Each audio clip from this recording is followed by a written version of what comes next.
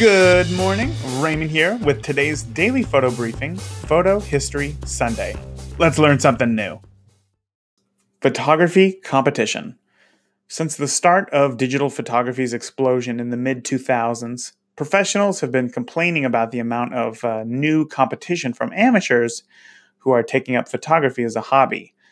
I stumbled upon this article describing the landscape of photography in 1870. Yes, 1870. It says, with the introduction of new techniques and equipment, practicing photography in the field became easier, and an increasing number of amateurs took up the pastime. Professionals and ambitious amateurs explored ways to distinguish their work, such as making larger prints or emphasizing pictorial effects over clarity of detail. Many amateurs worked at the intersection of art and commerce. So there you have it. Competition is not new.